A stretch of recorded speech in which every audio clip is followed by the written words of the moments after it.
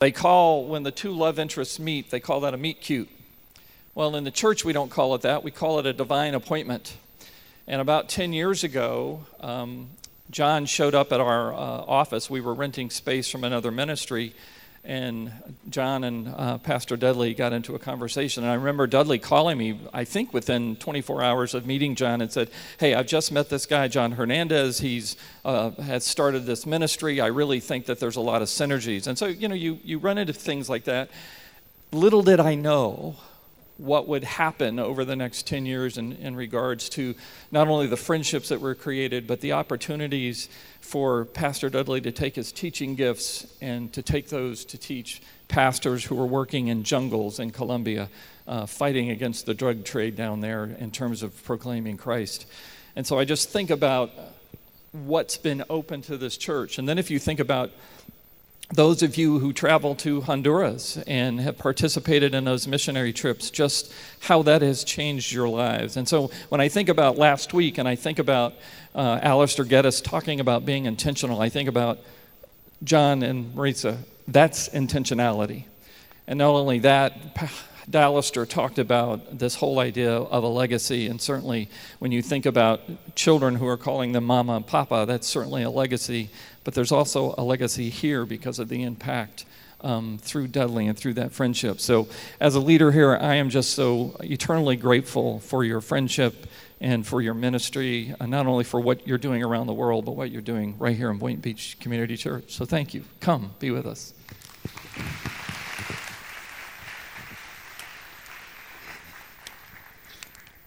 So good to be here with you and to be able to share some great things that the Lord is doing.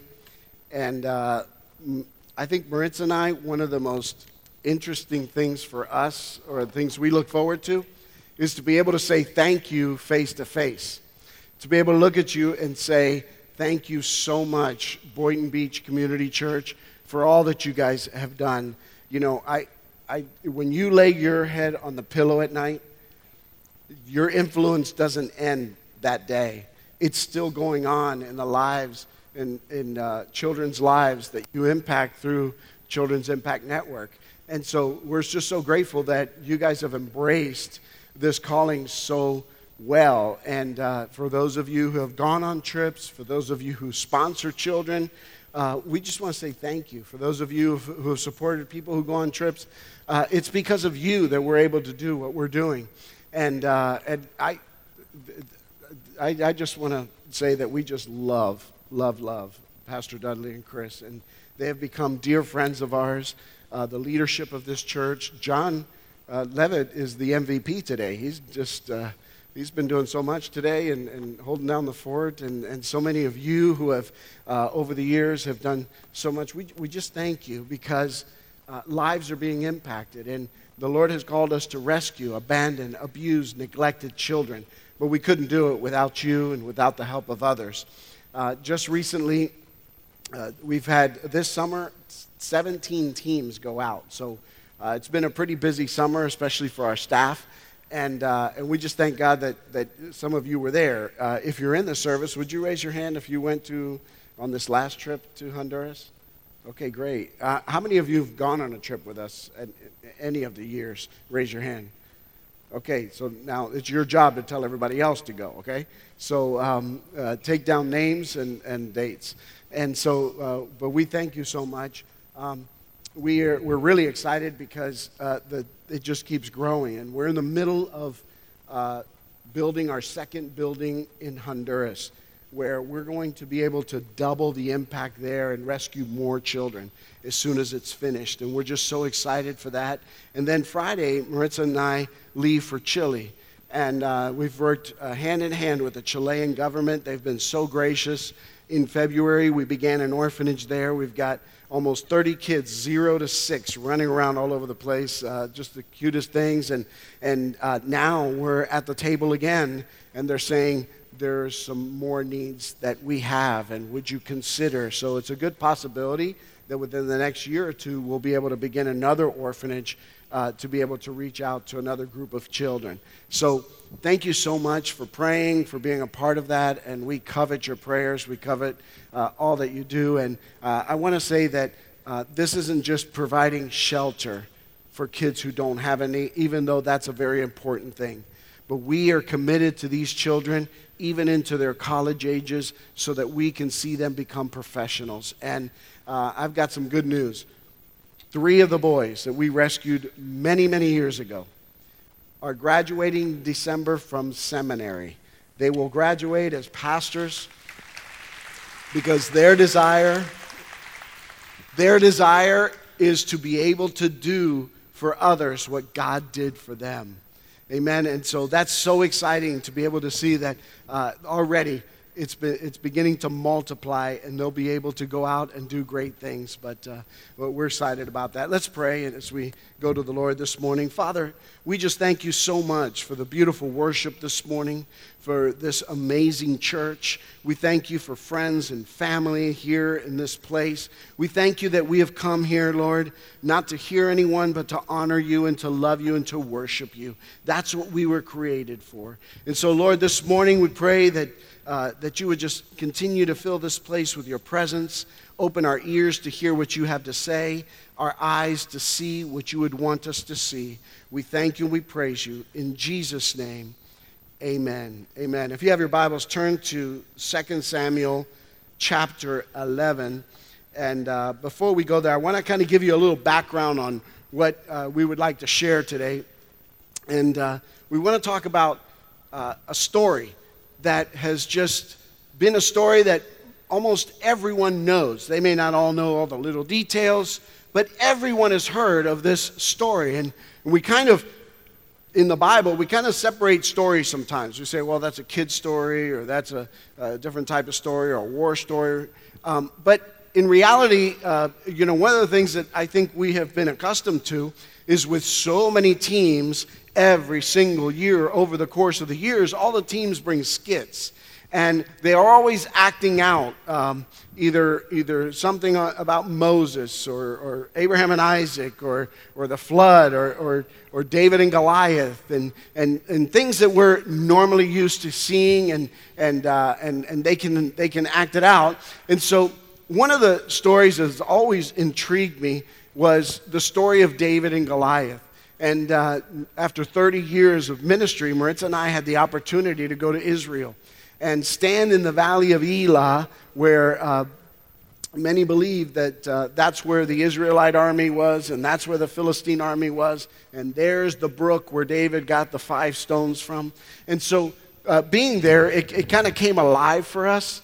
And we, just going back to the kids' stories that we would hear. Now, I don't know about you, this is a really nice church. Where I grew up, I mean, church wasn't so easy. It was small. For kids' church, we didn't have fancy screens or anything like that. We had the flannel graphs. You guys remember those?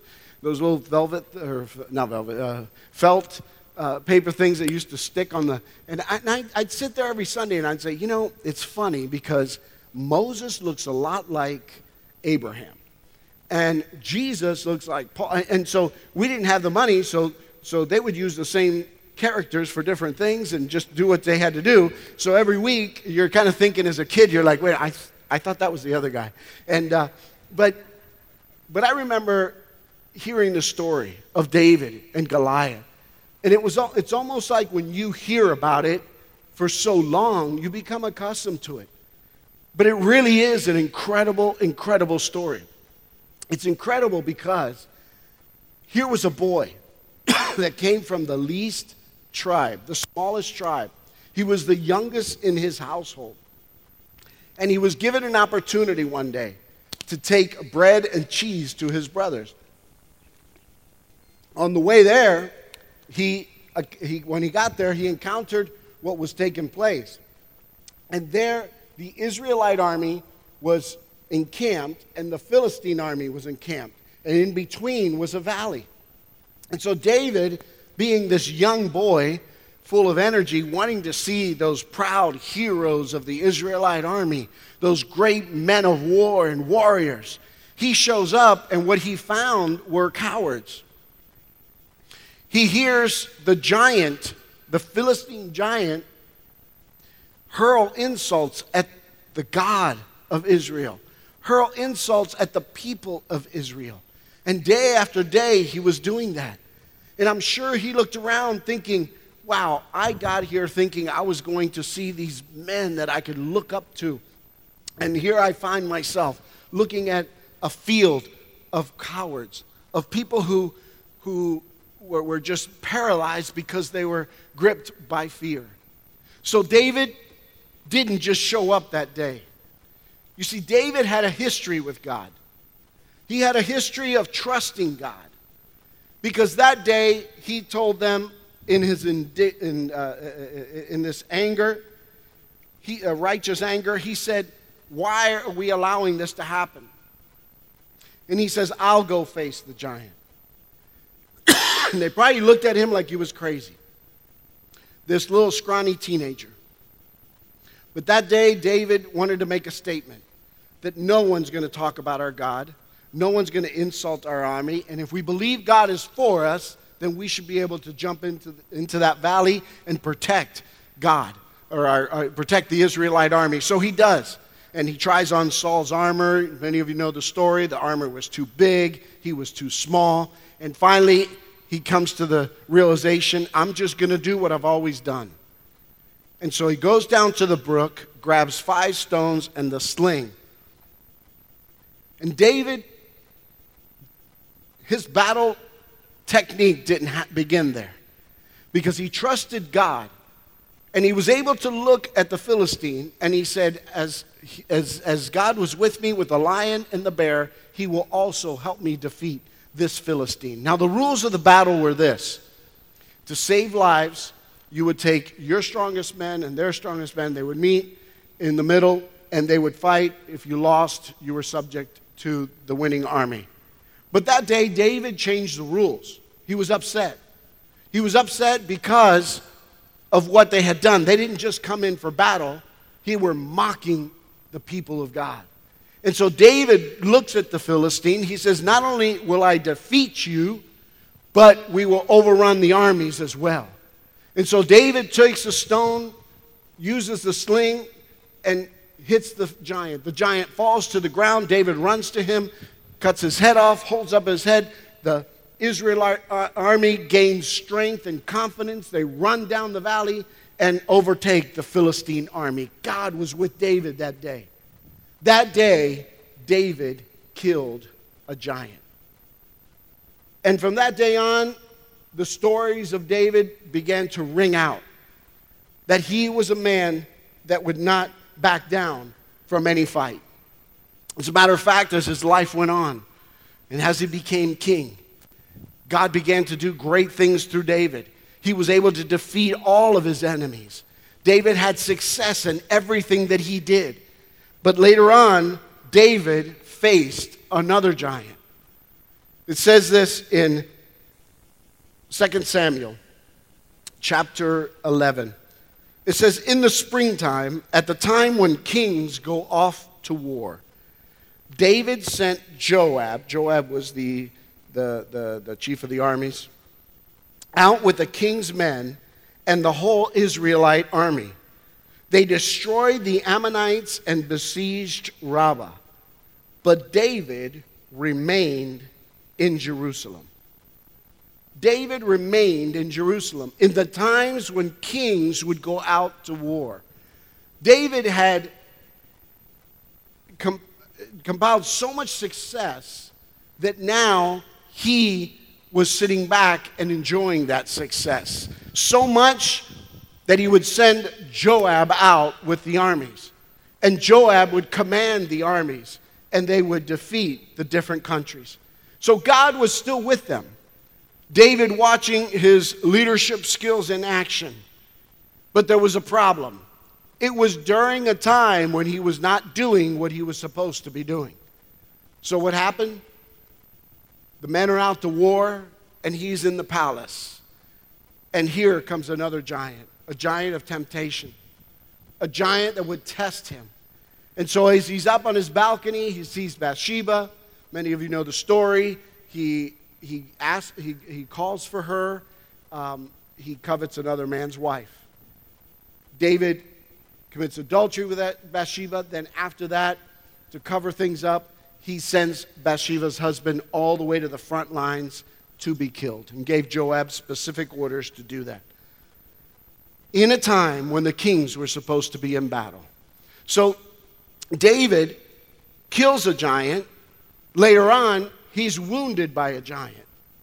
And so David runs, and now in the time of his life, he's crying out to God. The greatest thing about David was that he knew where to run to. And he knew that when we make mistakes, run back to the rock that is higher than I, he used to say. And David would call out, and he had this passionate love for God where he says, as the deer pants for the water, so my soul pants for you. David, at one point, before he was king, he found himself being pursued by Saul's army. And at that point, he finds himself in a cave, and he says, I looked to my left, I looked to my right, and there was no one who cared for me. David found himself in desperate times in his life, but he never forgot where to run to. And so when David was wounded by this giant, he was able to survive. He was able to survive because he ran to God. You see, during all this time, God was still with David. God's promises were sure for David.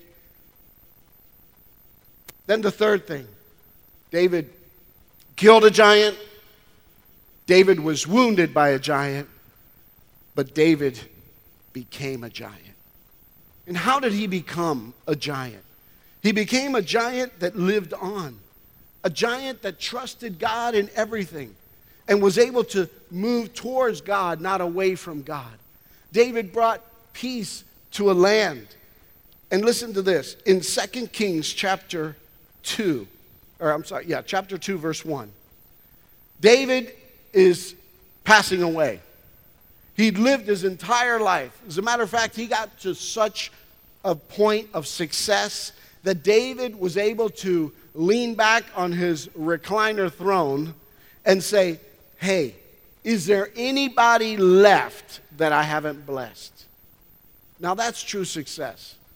And so he had gotten through all that. He got through all the hurdles of life, and now David has had complete success, and he has a complete reign, and there he is on his deathbed. And listen to some of his last words.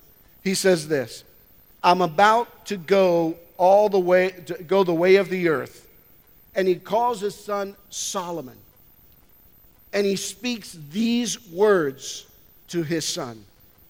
So be strong and act like a man, and observe what the Lord your God requires. Walk in obedience to him and keep his decrees and his commands, his laws, his regulations, as written in the law of Moses. Do this, he says, so that you may prosper and you will be blessed wherever you go.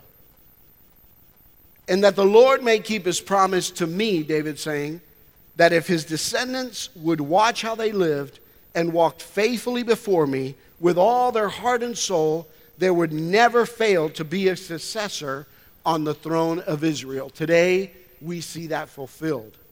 That through the line of David came the Messiah, Jesus Christ. And to this day, Jerusalem is still called the city of David. Amen? And so he was able to see that. But to be able to look at his son and say, listen, of all I've been through, the highs, the lows, the people shouting my name in the streets, to me hiding in the cave, it all boils down to this. Be strong and do what you're supposed to do. That was his words to his son. His son that would go on and write the book of Proverbs, the Song of Solomon, and be able to give us nuggets of truth, to be the wealthiest man that ever lived, and to be able to have a foundation. And when they ask him probably what's the most important thing that your father told you, he probably went back to this moment and said, be strong, act like a man or a woman and do what God has required you to do. If you do that, I'll prosper you and I will bless you wherever you go. So David's message was really simple. He boiled it down to those things. So David became a giant. The little boy who ran off with a couple stones to kill this giant. The boy that had defeated the lion. The boy that had defeated the bear. The boy that became a warrior and was able to defeat the enemies that were attacking Israel. Now, the summation of his life was able to pass on these words to his son to basically say, if you just do what you're supposed to do.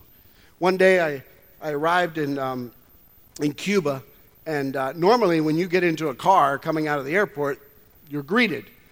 But this pastor was just so full of God. He just every moment was a treasure with him. And as soon as I got in the car, he looked at me and he says, John, if we do what we're supposed to do, all God's word gets done. He says, if everybody would just do what they're supposed to do. And I've often thought about that. Because God has called us to do different things. But wherever He has placed us, that's what we're supposed to do. And to do it with all of our heart. To be able to help people wherever we are. There are some things that we're going to do together as a body of Christ. But there are some things that God has asked you to do. And so I want to leave you with three things. And I want to leave you with this, is that there are three things. And first is, I want you to think of the person that you are. Who are we right now? See, Saul was on his way to Damascus to persecute Christians. And so on his way, many of you know the story.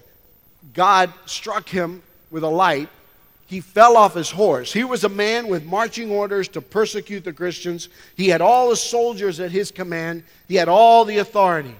And yet he was knocked off his horse, and for 3 days and 3 nights, they walked him by his hand.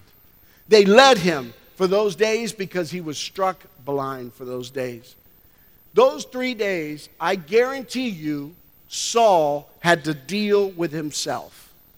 There were 3 days where he began to probably think of all that he had done, where he was now, and be able to ask God to give him new marching orders. Sometimes we need a restart.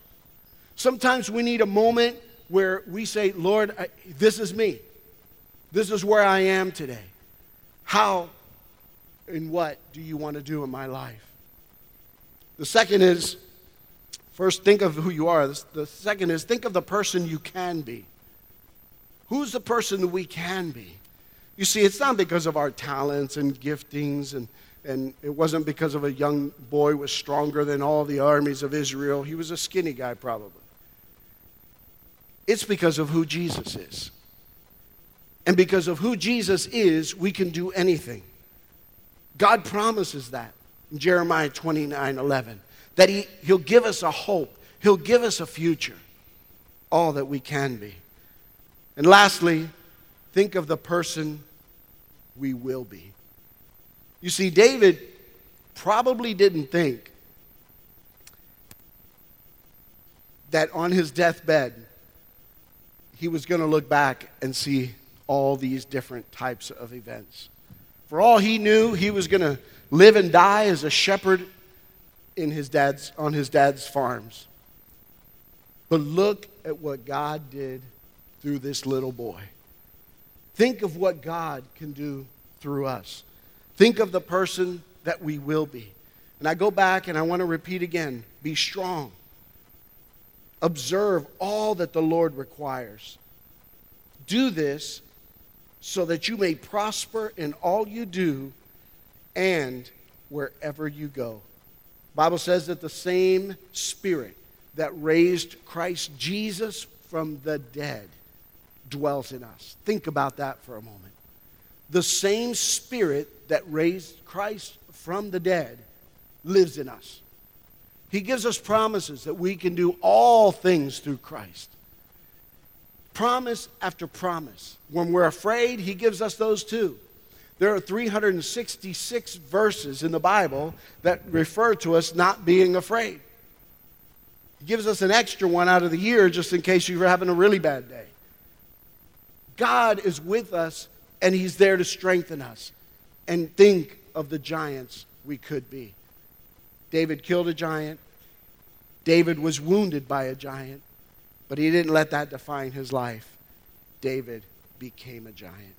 Father, we thank you and we praise you for this day. We thank you that you have called people to step forward, to step out, to do great things for you. Lord, we thank you that it's not based on our gifts.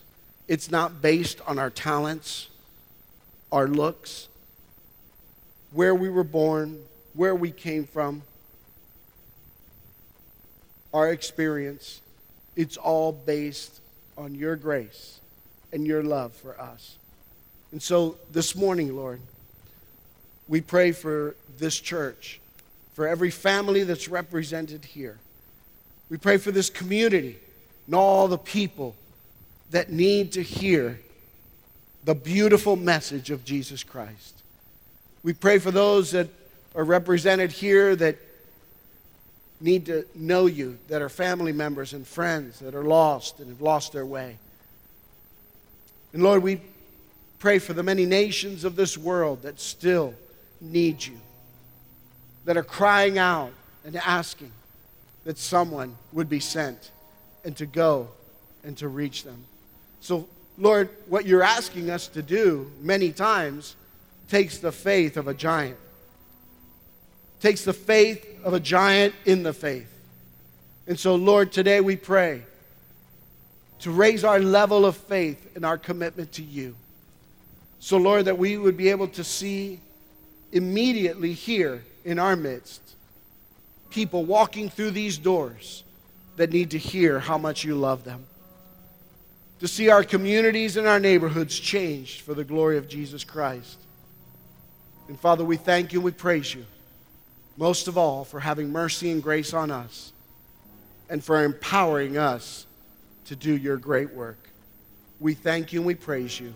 In Jesus' name, amen.